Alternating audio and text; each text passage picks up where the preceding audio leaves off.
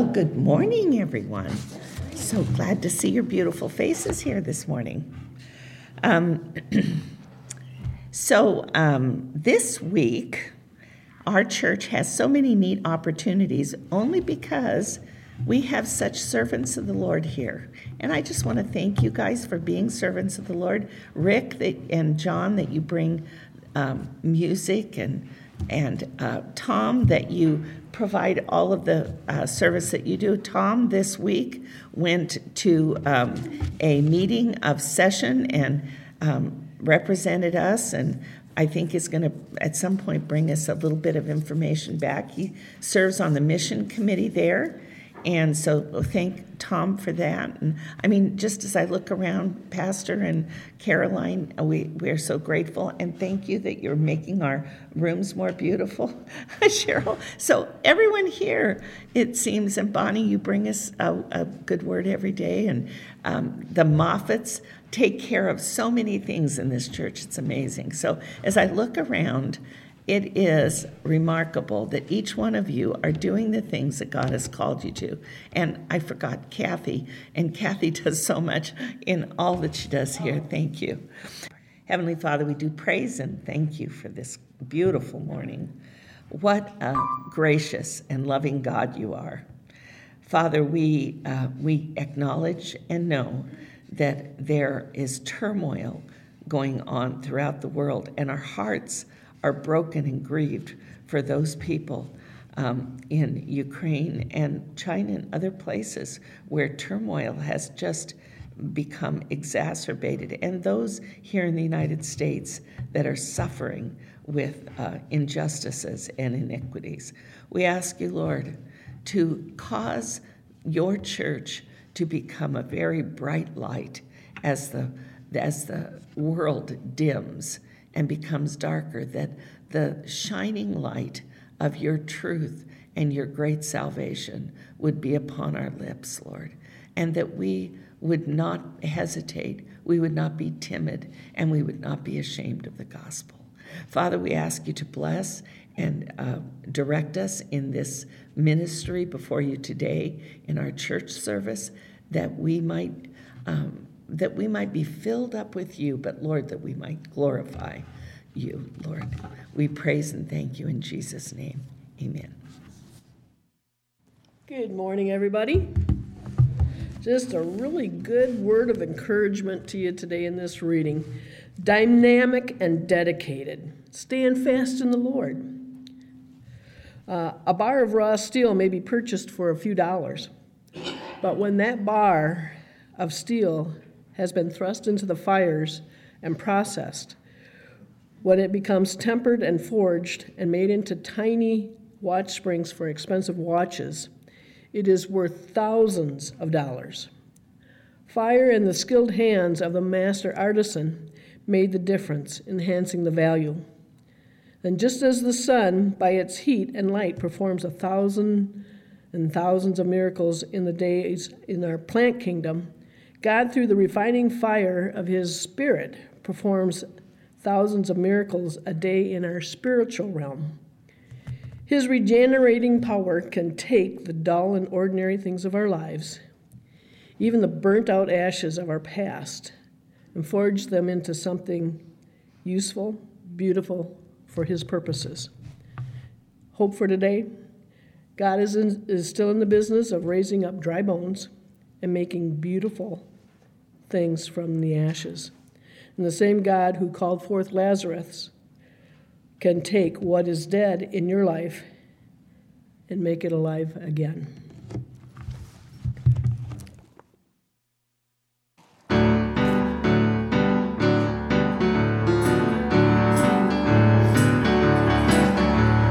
Soon and very soon we are going to see the King.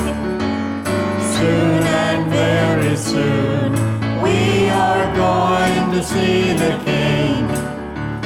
Soon and very soon we are going to see the King.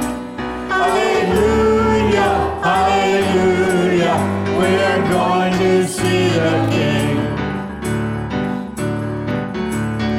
No more crying to see the King. No more crying there. We are going to see the King. No more crying there. We are going to see the King. Hallelujah, hallelujah. We're going to see the King. No more dying there. We are going to see the King. No more dying there. We are going to see the King. No more dying there. We are going to see the King. Hallelujah, hallelujah. We're going to see the King. Hallelujah, hallelujah. We're going to see the King.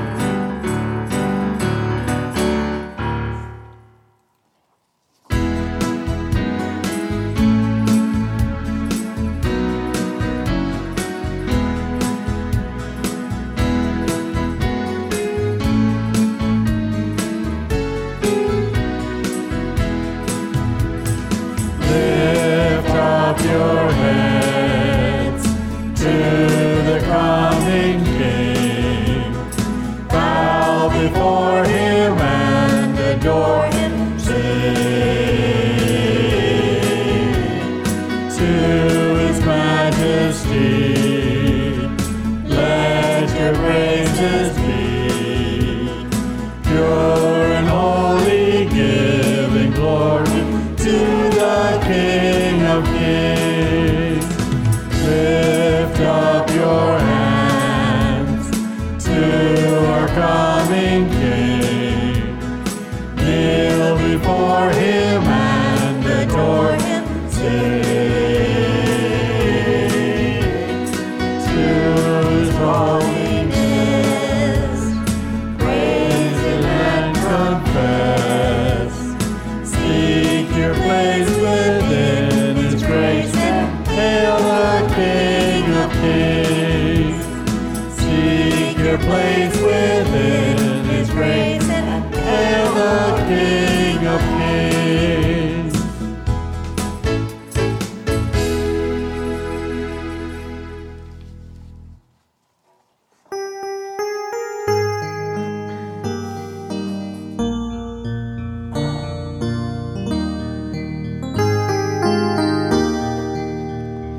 I love you, Lord, and I lift my voice to worship you, oh my soul, rejoice.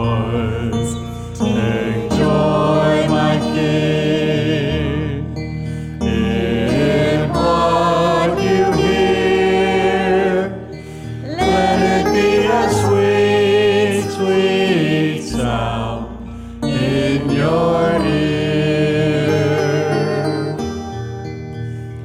I love you, Lord, and I lift my voice to worship you, oh my soul, rejoice. Take joy, my King, in what you hear. Let it be a sweet, sweet sound in your ear. Let it be a sweet, sweet sound in your ear.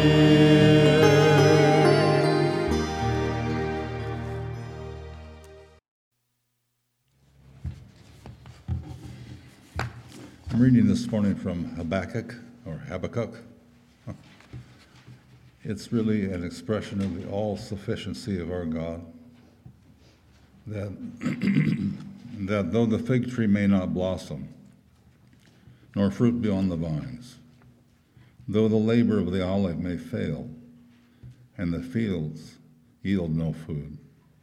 Though the flock may be cut off from the fold, and there be no herd in the stalls, yet I will rejoice in the Lord, I will joy in the God of my salvation. The Lord God is my strength. He will make my feet like deer's feet, and he will make me walk on my high hills. Our Father, who art in heaven, hallowed be thy name. Thy kingdom come. Thy will be done on earth as it is in heaven.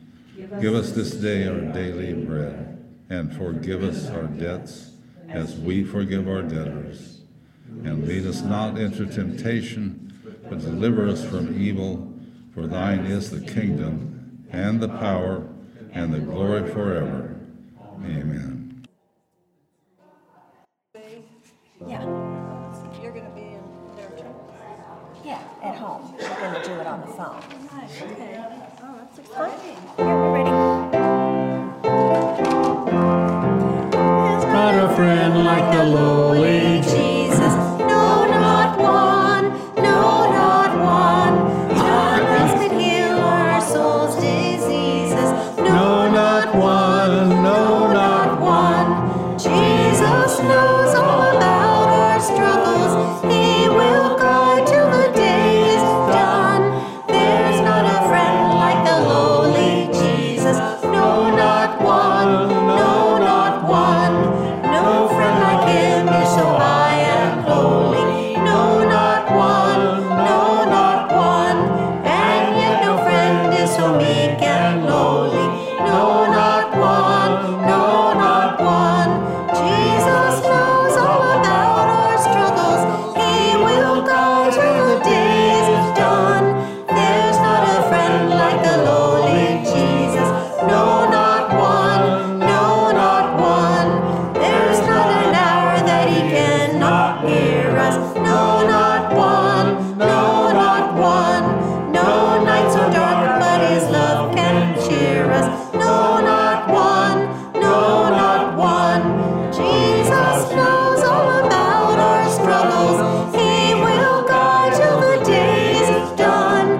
There's not a friend like the lowly Jesus. No, not one. No, not one. Was there a gift like the Savior giving? No, not one. No, not one. Will he refuse us a home in heaven? No, not one. No, not one. Jesus knows all about our struggles. He will guide till the day is done. There's not a friend like the lowly Jesus. No, not one. No, not one. No, not one. No, not one. Our New Testament reading today comes from Paul's letter to the Philippians, chapter 3, verse 17 through chapter 4, verse 1. Dear brothers and sisters, pattern your lives after mine, and learn from those who follow our example. For I have told you often before, and I say it again with tears in my eyes, that there are many whose conduct shows they are really enemies of the cross of Christ. They are headed for destruction. Their God is their appetite. They brag about shameful things, and they think only about this life on earth. But we are citizens of heaven, where the Lord Jesus Christ lives, and we are eagerly awaiting for him to return as our Savior. He will take our weak mortal bodies and change them into glorious bodies like his own, using the same power with which he will bring everything under his control. Therefore, my brothers and sisters, stay true to the Lord. I love you and long to see you, dear friends, for you are my joy and the crown I receive for my work.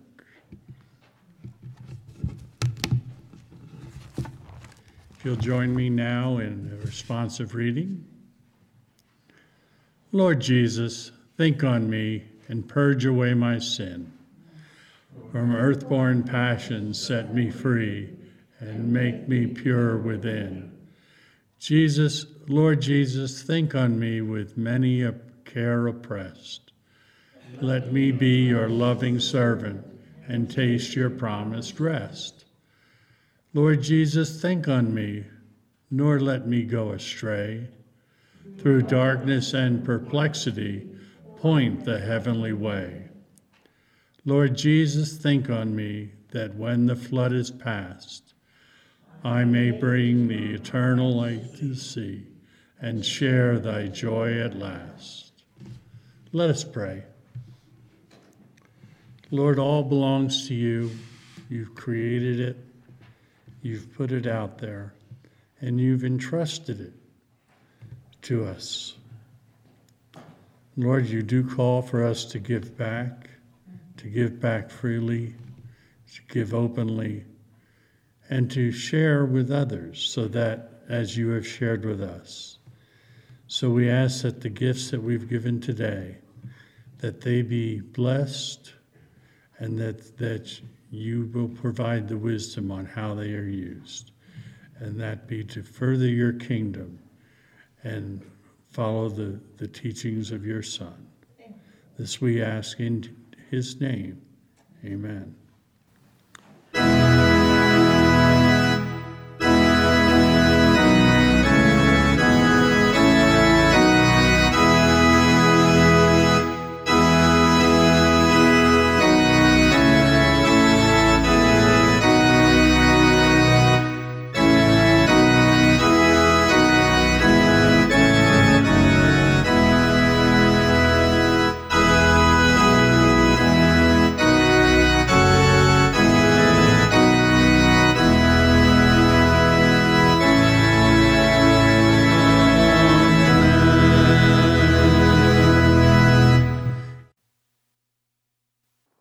This has been an unusual week for actually a couple of weeks. Caroline and there's just been an overwhelming prayer burden for Ukraine. I've never had that kind of prayer burden before. I've certainly had burdens of prayer many times, but this has just been overwhelming, and I don't know why. I just have to say, okay, Lord, that's the way it is, and I'll obey you and do what you ask. But we've just been praying and praying and praying and calling out to God on behalf of this. I think it's a watershed moment for us as a nation. I believe that, and for the whole world. I think for the whole world, it's a very significant time. So anyway. We're going to talk today about what I've entitled the post-Diluvian world. Diluvian meaning the flood. So it's the time after the flood, and it's Noah and his son. So again, as we've been doing, I'm not going to read the whole chapter ahead of time, but we'll pick it up in sections. Then God, chapter 9, verse 1, Then God blessed Noah and his son, saying to them, Be fruitful and increase in number and fill the earth. The fear and dread of you will fall upon all the beasts of the earth and all the birds of the air, upon every creature that moves along the ground, and upon all the fish of the sea. They are given into your hands. Everything that lives and moves will be food for you.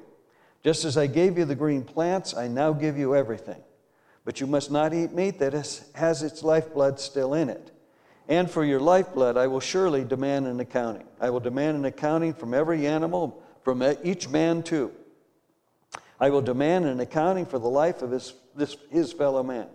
Whoever sheds the blood of man, by man shall his blood be shed. For in the image of God has God made man. As for you, be fruitful and increase in number, multiply on the earth and increase upon it. So, again, God is repeating the phrase that we had in chapter 1 of being fruitful and increasing on the earth, and that their job is to repopulate. Remember, we've got, at this point, we have 8 people on the earth. Noah and his wife, and then 3 sons and their wives, and that's it. So it's a brand new beginning, but sin is not taken care of, but there is, as we find out soon. Another interesting thing in this is that there's no mention anywhere of the names of the wives of Noah or of his sons. The sons are given, the men's names are given, but the wives' names are not given, so we have no idea who they were. But it all goes back to Genesis 1:26. Then God said, "Let us make man in our image, in our likeness, and let them rule over the fish of the sea and the birds of the air, over livestock, over all the earth, and over all the creatures that move along the ground." And so this is, that was the initial admonition given to man to populate the earth. And now, with these 8, this command is then given, repopulate the earth. Also, we see in this the admonition to capital punishment. Verse 6, "Whoever sheds the blood of man, by man shall his blood be shed, for in the image of God has God made man." And so the whole institution of capital punishment, that if somebody murders somebody else, then that man would take their life as well. So an eye for an eye, tooth for a tooth, the lex talionis in the Old Testament. Exodus 20, verse 13, "You shall not murder." So the principle is set up that and the reason for it is that man is made in the image of God.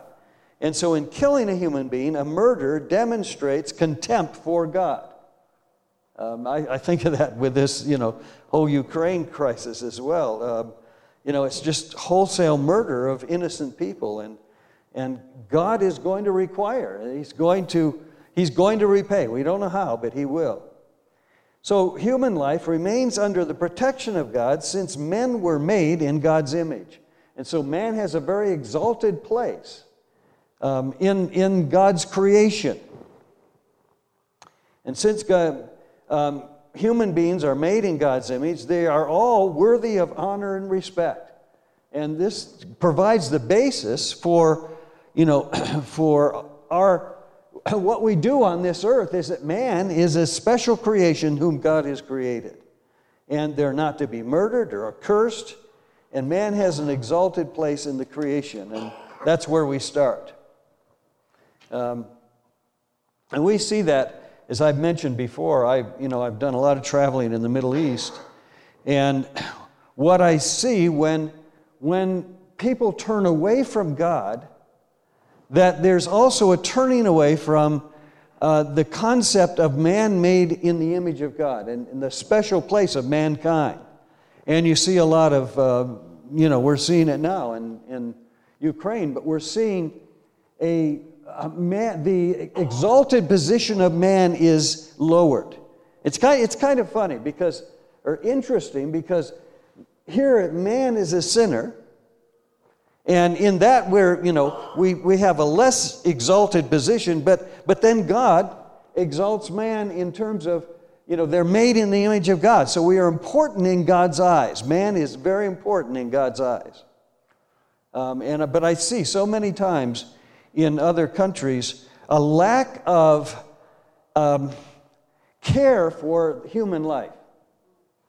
And whenever there's a turning away from God, there's also a turning away from the importance of life. I think of that, often with abortion in the United States. That, the problem is not abortion. The problem is that human life is not sacred in every context. And I'm just appalled sometimes that mothers taking the life of their own baby. I mean, to me, that's like, how could we get there as a nation? How could we do that, where that's okay and even exalted sometimes? I don't know.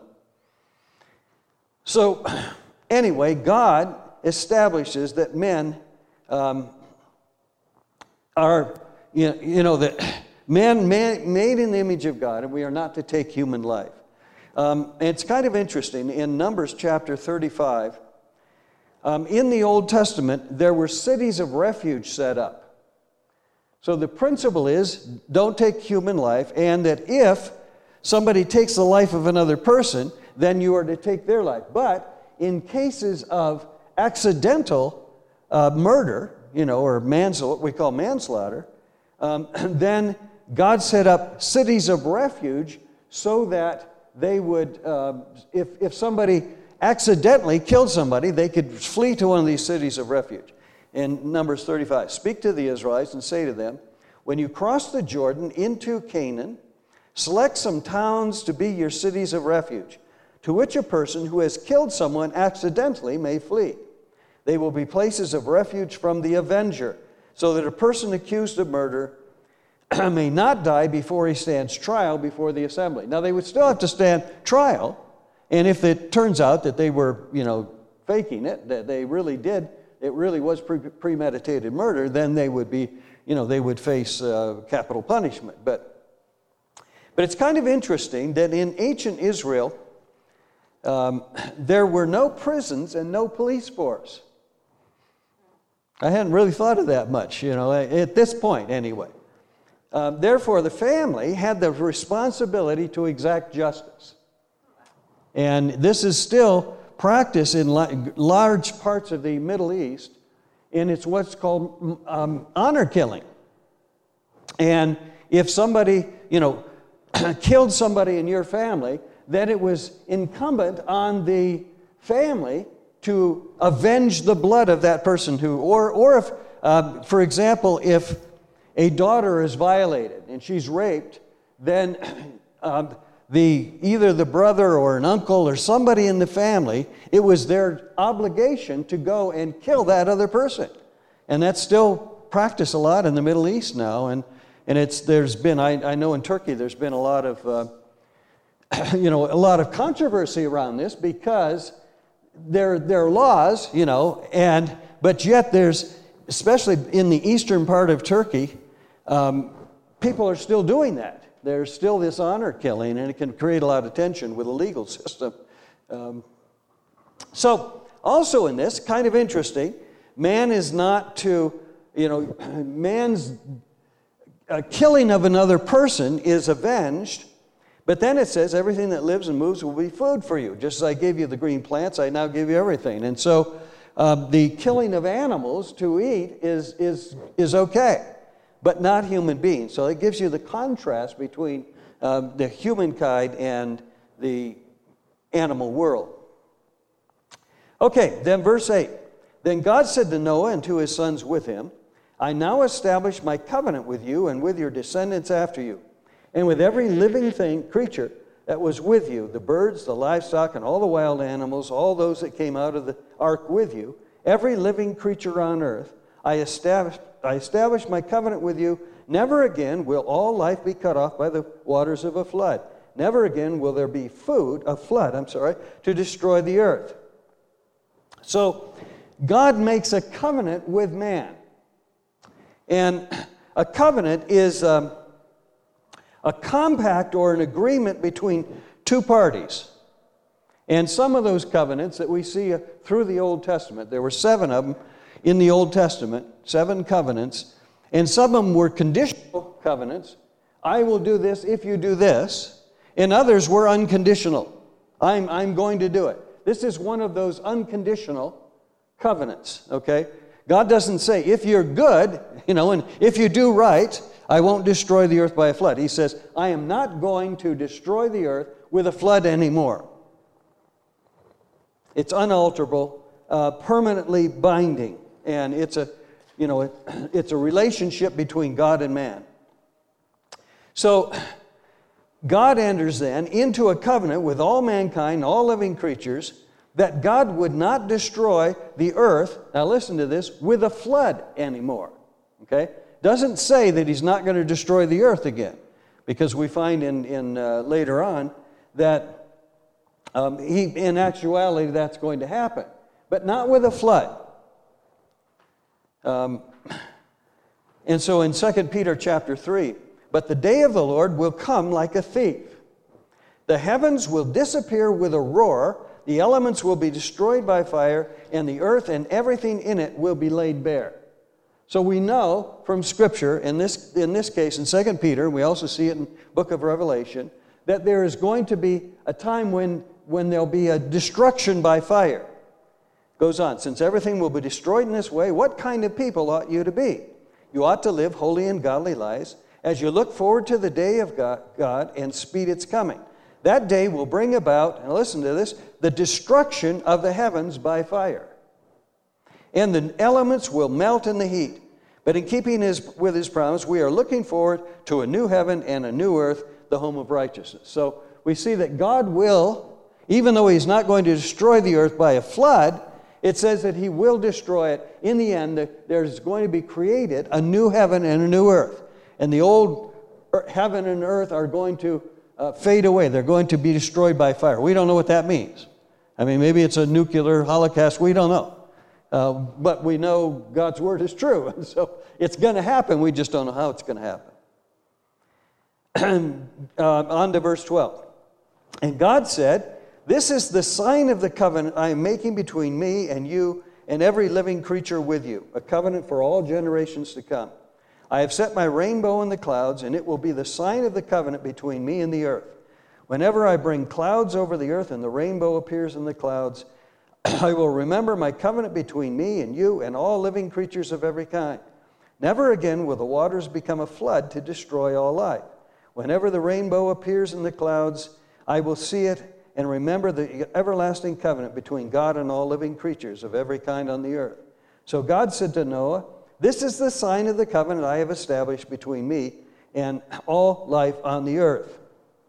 And the word that's used in the Hebrew is a word that's can be used in a general sense of a bow. And so like an archer's bow, a bow of bronze. And it's that same word that's used for God will send a rainbow on the earth. And it's interesting. It's interesting to me that it doesn't matter where you go, when people see a rainbow, there's a sense of hope. Did you have it when you were a kid? I mean, you see a rainbow and you go, well, and somehow it's a sign of hope and renewal. And why is that? Well, because God established it that way. God established that every time we see a rainbow after a rainstorm, that it would produce hope in us. It's interesting to me. I mean, even those who don't know God, have no relationship with the Lord, they have hope when they see a rainbow. Now, we don't know whether there were rainbows before this time. It could be, remember the canopy theory would say that there wasn't rain on the earth before the flood came, and we don't know, but it could be that there were rainbows, but now God gives it a special significance that there would no longer be a flood on the earth. So, verse 18, the sons of Noah who came out of the ark were Shem, Ham, and Japheth. Ham was the father of Canaan. These were the three sons of Noah, and from them came the people who were scattered over the earth. Noah, a man of the soil, proceeded to plant a vineyard. When he drank some of its wine, he became drunk and lay uncovered inside his tent. Ham, the father of Canaan, twice now that's mentioned, saw his father's nakedness and told his two brothers outside. But Shem and Japheth took a garment and laid it across their shoulders. Then they walked in backward and covered their father's nakedness. Their faces were turned the other way so that they would not see their father's nakedness. Now, we don't know the time frame. We don't know when this took place, how much time had transpired since they came out of the ark. But obviously it was at least 3 years, because it takes 3 years for the grapes to form on a grapevine. And there weren't any grapevines, everything was destroyed. So they had to have, it says he planted a vineyard, and it takes a while. So there's some time here before it takes place, at least 3 years. Shem, Ham, and Japheth were at least 100 years old when they went into the ark. They spent 1 year on the ark, so they're at least 104 by this time. Okay? Still teenagers. But then it talks about Noah's drunkenness. And it's interesting to me that nowhere is this explained or excused or condemned or anything. There's no opinion given on this drunkenness of Noah. So we don't know how God thought about it, but it's just presented as a matter of fact. But it doesn't sound like someone who was blameless. That's the only thing we could say. Noah was a righteous man, and this kind of looks like it's a little bit of a departure from this righteousness. But there's a huge issue here, and that is, what was the sin of Ham? Why is Ham singled out, and why was this such a problem? And I think probably the best explanation, there's a lot of speculation about what Ham's sin was in this, but I think it's that he discredited his father by seeing his father's nakedness and then telling his brothers about it. So it showed kind of a sense of not holiness and maybe kind of making fun of his dad or something like that. And others have said that maybe Noah's wife was also there, or Ham's stepmother. We don't know what the circumstances are. And so he saw both his father and his stepmother naked. We don't know.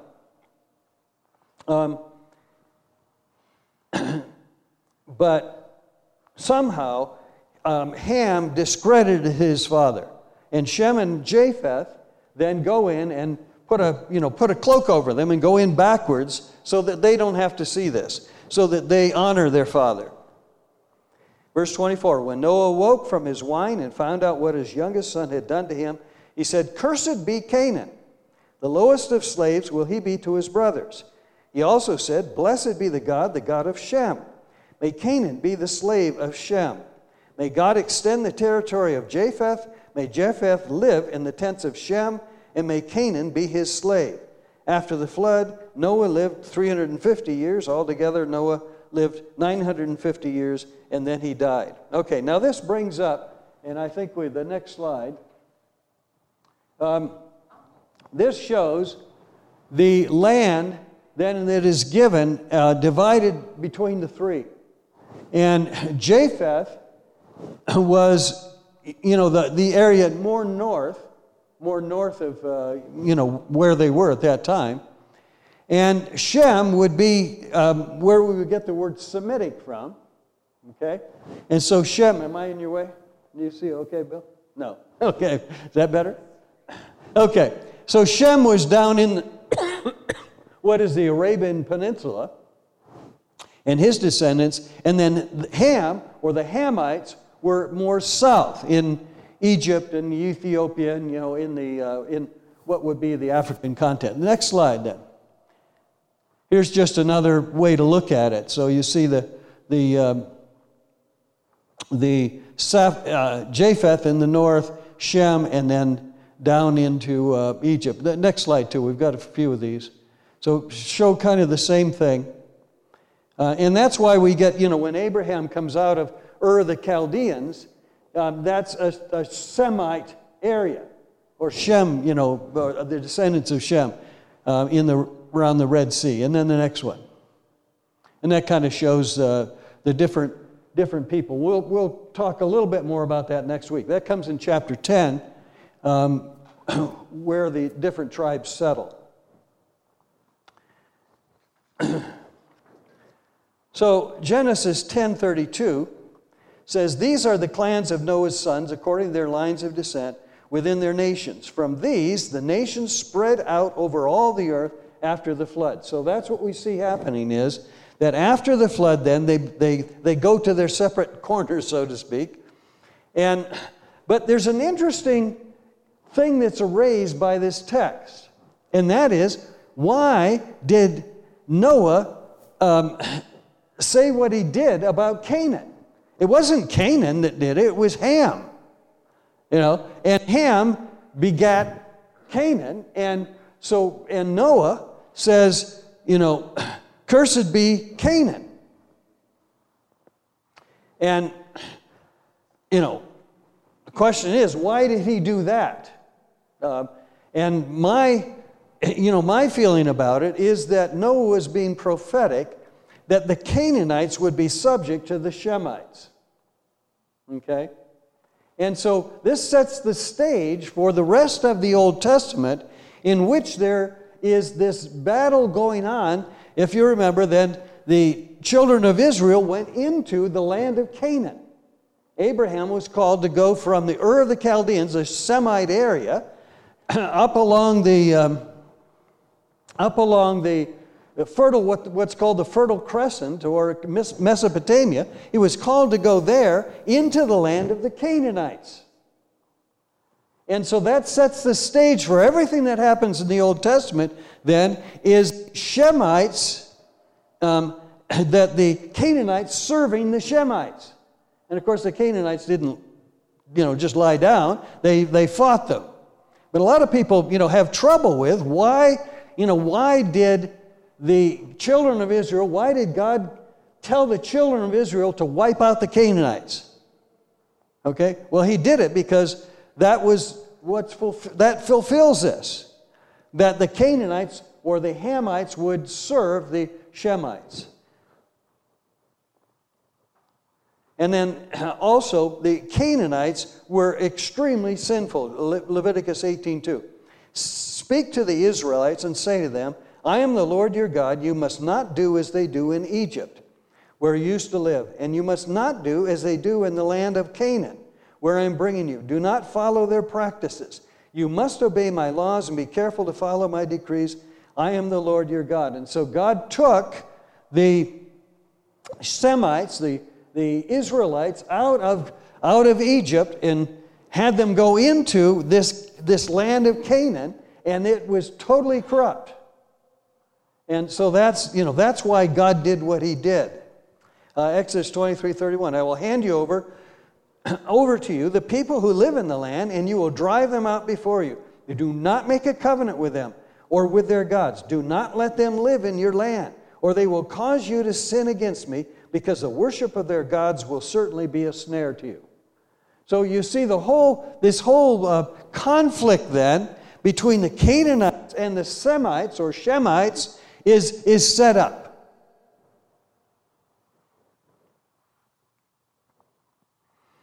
And so the Semites then are the seed of Abraham, and the Canaanites were particularly ungodly. And I say that because a lot of people really have trouble with that. Why did God do that? Why did God have them slaughter, in some cases, destroy every living thing? Well, it was because God was trying to protect and build a people for himself, draw a people to himself, and keep them from inheriting or being exposed to the sins of the Canaanites.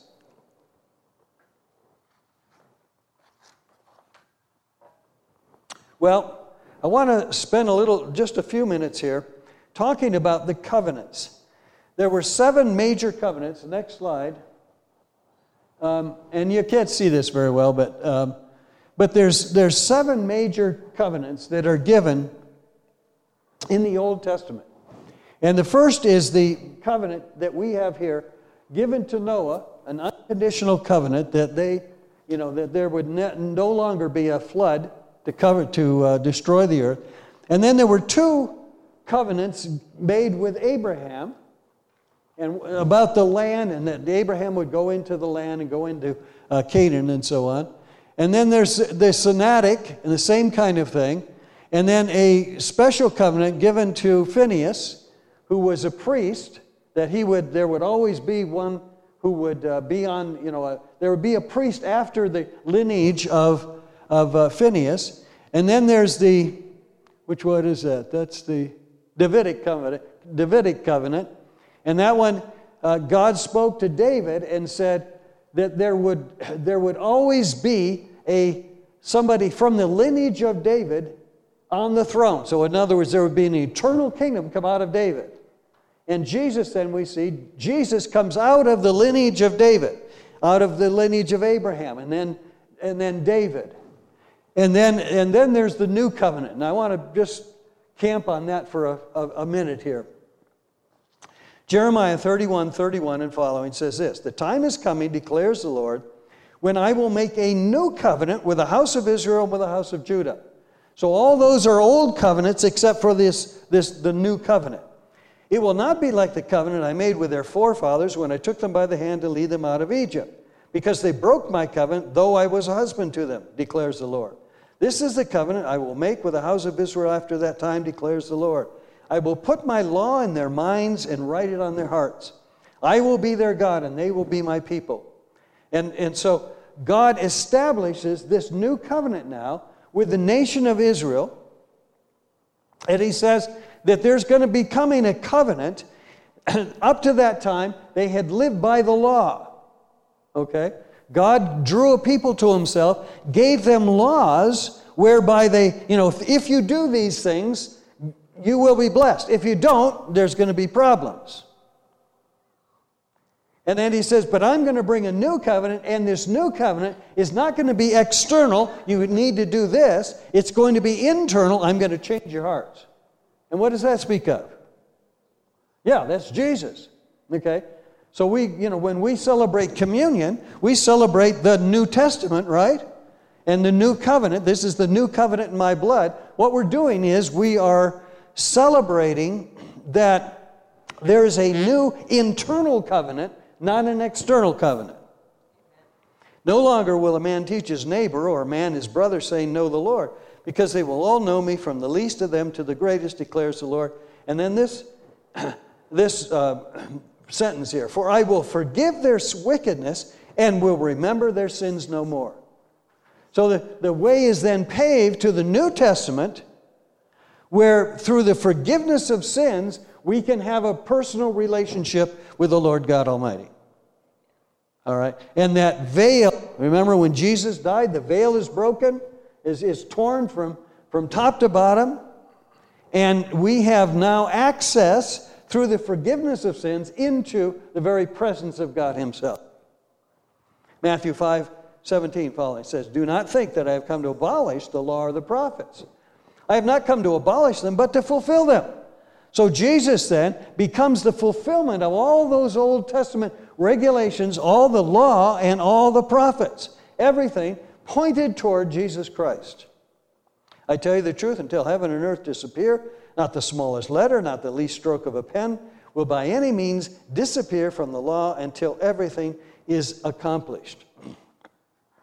So, I would like to, applying this then, okay, the new covenant, and ask the question, and I really wrestled with this a lot this week, and this is this. So what do we have to give in the New Testament to a young Ukrainian mother fleeing with her 2 children from Russian forces invading her city of Kiev? What do we have to, what do we have to say to that woman?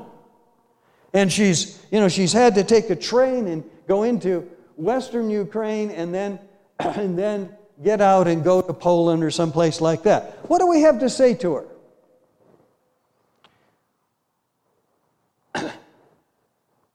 Number one, this world is not the way that God designed it to function. All right? That's what we've been studying, isn't it? That's what we've been talking about in Genesis. Is that this is not the way that God wanted it to be. I mean, this is not God's intention, that there would be sin and corruption and murder and hatred and all the stuff that goes on. This world is under the immediate control of Satan, who seeks to kill, steal, kill, and destroy. He seeks, his whole agenda is to destroy everything. And we've seen, if you have looked into the news at all, I mean, it's just total destruction. Satan is full of hatred, and this world can be an awful place when Satan is given free rein to bring destruction. There's a spiritual war going on in this world, and it gets really ugly. And it's getting really ugly right now. Ephesians 6, for our struggle is not against flesh and blood, but against the rulers, against the authorities, against the powers of this dark world. And that's what we're seeing, isn't it? We're seeing darkness, hatred, and bitterness, and destruction everywhere and against the spiritual forces of evil in the heavenly realm. There is wickedness, evil, destruction, and hatred on this earth. God is ultimately in control, and Satan has a leash on him. He can go so far, as we learned from Job. But God's heart is to gather those who call upon Him and protect and bless them. God is good, and this is important, and He is on the side of those who suffer. And a lot of times, it's always interesting to me that people who will not acknowledge God, when things go bad, blame Him. Blame Him for it. And I think it's just simple theology that this world is under the influence of Satan, and God is the one who reaches into that world and says, come on, I want to bless you. I want to take you out of that. I want to show you my blessing. God is good. Number 2, in this world, we're going to have trouble. All right? That's just the way it is. It's a dark world. God will bring justice on the earth. God is just and God is merciful. Christ offers you, speaking to this mother, the forgiveness of your sins, eternal life, freedom from anxiety and grief, and a shoulder to cry on. God is on the side of those who are oppressed and who are being destroyed. John 16:33, I've told you these things so that in me you may have peace. In this world you will have trouble. But take heart, I have overcome the world. That's the good news, is that God is on the side of the suffering. Number 3, the Lord is on your side. I would say to this woman, He loves you and wants to take you in His arms and comfort you. He wants you to bring your cares and hurts to Him, and He wants to heal you and bless you, even in the midst of great sorrow and tragedy. Nothing can separate you from the love of Christ. The place of safety is in the arms of the Lord, who loves you beyond anything you can imagine. 1 Peter 5:7, cast all your anxiety on Him because He cares for you. Verse 38, or Romans 8:35, who shall separate us from the love of Christ? Shall trouble or hardship or persecution or famine or nakedness or danger or sword? All of which we're seeing in Ukraine right now, as a matter of fact. For I am convinced, in verse 38, that neither death nor life, neither angels nor demons, neither the present nor the future, nor any powers, nor height, nor depth, nor anything else in all creation will be able to separate us from the love of God that is in Christ Jesus our Lord. No matter how bad it gets, you cannot escape the love of God. Christ is with you. Christ cares for you. He's on your side. 2 Corinthians 1:3, praise be to the God and Father of our Lord Jesus Christ, the Father of compassion and the God of all comfort. God is on the side of those who are hurting, and God brings compassion and comfort to them, who comforts us in all our troubles so that we can comfort those in any trouble with the comfort we ourselves have received from God. For just as the sufferings of Christ flow over into our lives, so also through Christ our comfort overflows. And that's not just a hollow promise. I mean, I have seen time and again when there's tragedy that strikes, it's the Christians who are standing up. It's the Christians who are going in there and offering aid. As we prayed this morning for a friend of mine, Valentin, and they fled to the western part of Ukraine. They lived down in Kherson, which is, and they were part of, he's the president of Tavrisky Christian Institute that we prayed for. And so they fled to the western part of Ukraine, and now they are filling up trucks. They have two truckloads of humanitarian aid to send down to southern Ukraine, down to the Kherson region. And the reason we prayed is they can't find a trucker who will go, who wants to sacrifice his truck, possibly get bombed. But there's a lot of people suffering. Well, God is on their side. And God is not the one causing you to suffer, I would say to that woman.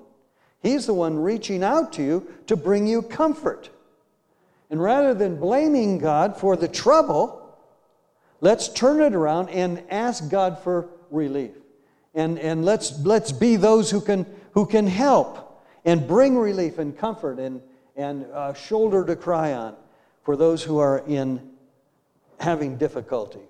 Number 4, our hope is in heaven, not this earth or anything or anyone on this earth. With Christ, we can have eternal life and be gathered into His arms and live in a place where there's no more suffering and sorrow, where God will wipe all tears from our eyes. And sometimes, we face those circumstances where the only thing we can say is, this is really ugly, but this is not heaven. And we're headed for a really good place. We long for a place of safety and security and love and happiness. Christ is right now preparing a place for us and for those Ukrainians. John 14, do not let your hearts be troubled. Trust in God, trust also in me. In my Father's house are many rooms. If it were not so, I would have told you, I am going there to prepare a place for you. For those who trust in Christ in Ukraine, God is preparing a place for them. And even though it gets really ugly, God is on their side, and He has a place for them. Revelation 21:4. I love this. He will wipe every tear from their eyes. This is in the end. This is in heaven now. There will be no more death or mourning or crying or pain, for the old order of things has passed away. And there's coming a time when those who have suffered on this earth, that they are going to be dwelling in heaven where there's no more sorrow, no more tears, no more suffering. And that's what it means to be a Christian, is that we are going to that place. Number 5, because Christ lives in us, we love you and we will do everything we can to help you in your time of need. We love you, pray for you, we'll roll up our sleeves to do what we can to help you to a place of safety. We are really sorry for what you're going through, and we want to help. How can we help? So it's not just that, kind of pleasant words, go be warmed and fed, but we're going to warm you and feed you. We're going to do what we can. James 2 says, what good is it, my brothers, if a man claims to have faith but has no deeds? Can such faith save him? Suppose a brother or sister who is without clothes and daily food. If one of you says to him, go, I wish you well, keep warm and well fed. So, if you tell those Ukrainians right now, just go be warmed and fed and it's okay. Without ourselves rolling up our sleeves and doing what we can. If one of you says to him, go, I wish you well, keep warm and well fed, but does nothing about his physical needs, what good is it? In the same way, faith by itself, if it is not accompanied by deeds, is dead. So part of what, we need to be praying, God, what can we do? What's our part in this? How can we help them? There's a fund through Pantano Christian. When I went, I actually went with Glenn Elliott to Ukraine the first time I went. And they have a fund that's set up for relief for these Ukrainians, and as I say, they're sending in truckloads of relief and goods and all kinds of stuff into the the besieged parts of Ukraine right now, and then they're taking people back out. So they take goods in and take people back out. Last thing I would say is, and if you want, it's on Pantano's website. They have a place where you can give, and then there's a special place for the work in Ukraine. Glenn actually helped start this Tavrisky Christian Institute that's doing this work.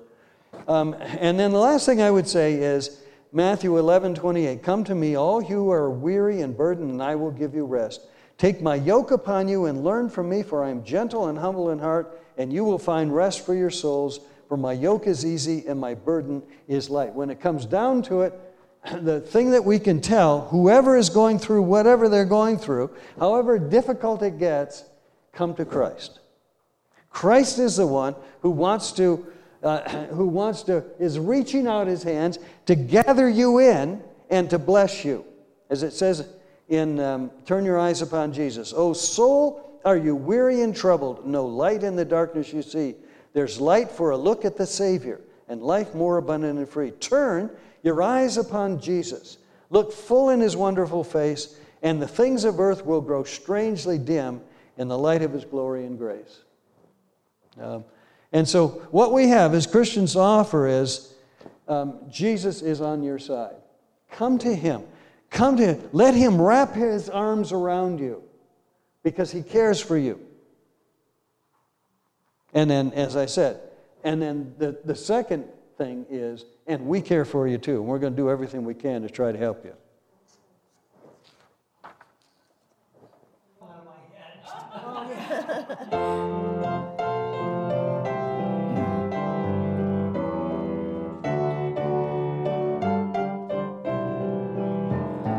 All my tomorrows, all of my past, Jesus is Lord of all. I quit my struggles, contentment at last, Jesus is Lord of all. King of kings, Lord of lords, Jesus is Lord of all. All my possessions, all of my life, Jesus is Lord of all. All of my conflicts, all of my thoughts, Jesus is Lord of all. His love wins battles I could not have fought, Jesus is Lord of all. King of kings, Lord of lords, Jesus is Lord of all. All my possessions, all of my life, Jesus is Lord of all. All of my longings, all of my dreams, Jesus is Lord of all. All of my failures, his power redeems, Jesus is Lord of all. King of kings, Lord of lords, Jesus is Lord of all. All my possessions, all of my life, Jesus is Lord of all. King of kings, Lord of lords, Jesus is Lord of all. All my possessions and all of my life, Jesus is Lord of all. Let us pray. Heavenly Father, we thank you for the words today. We thank you for the lessons that you teach us each and every day. And Lord, we ask as we go through these times of troubles that we know that you're there and we know that you can use all for good. So Lord, as we collectively are concerned and worry about those folks in the other part of the world that are being attacked, we know that there has to be a purpose, and we know that you can be in control at any time. So please, show us your light, show us your guidance, that these things are wrong and they are not the way you would have us be. So Lord, we ask you and we beg you for your guidance in our lives. This we ask in Jesus' name.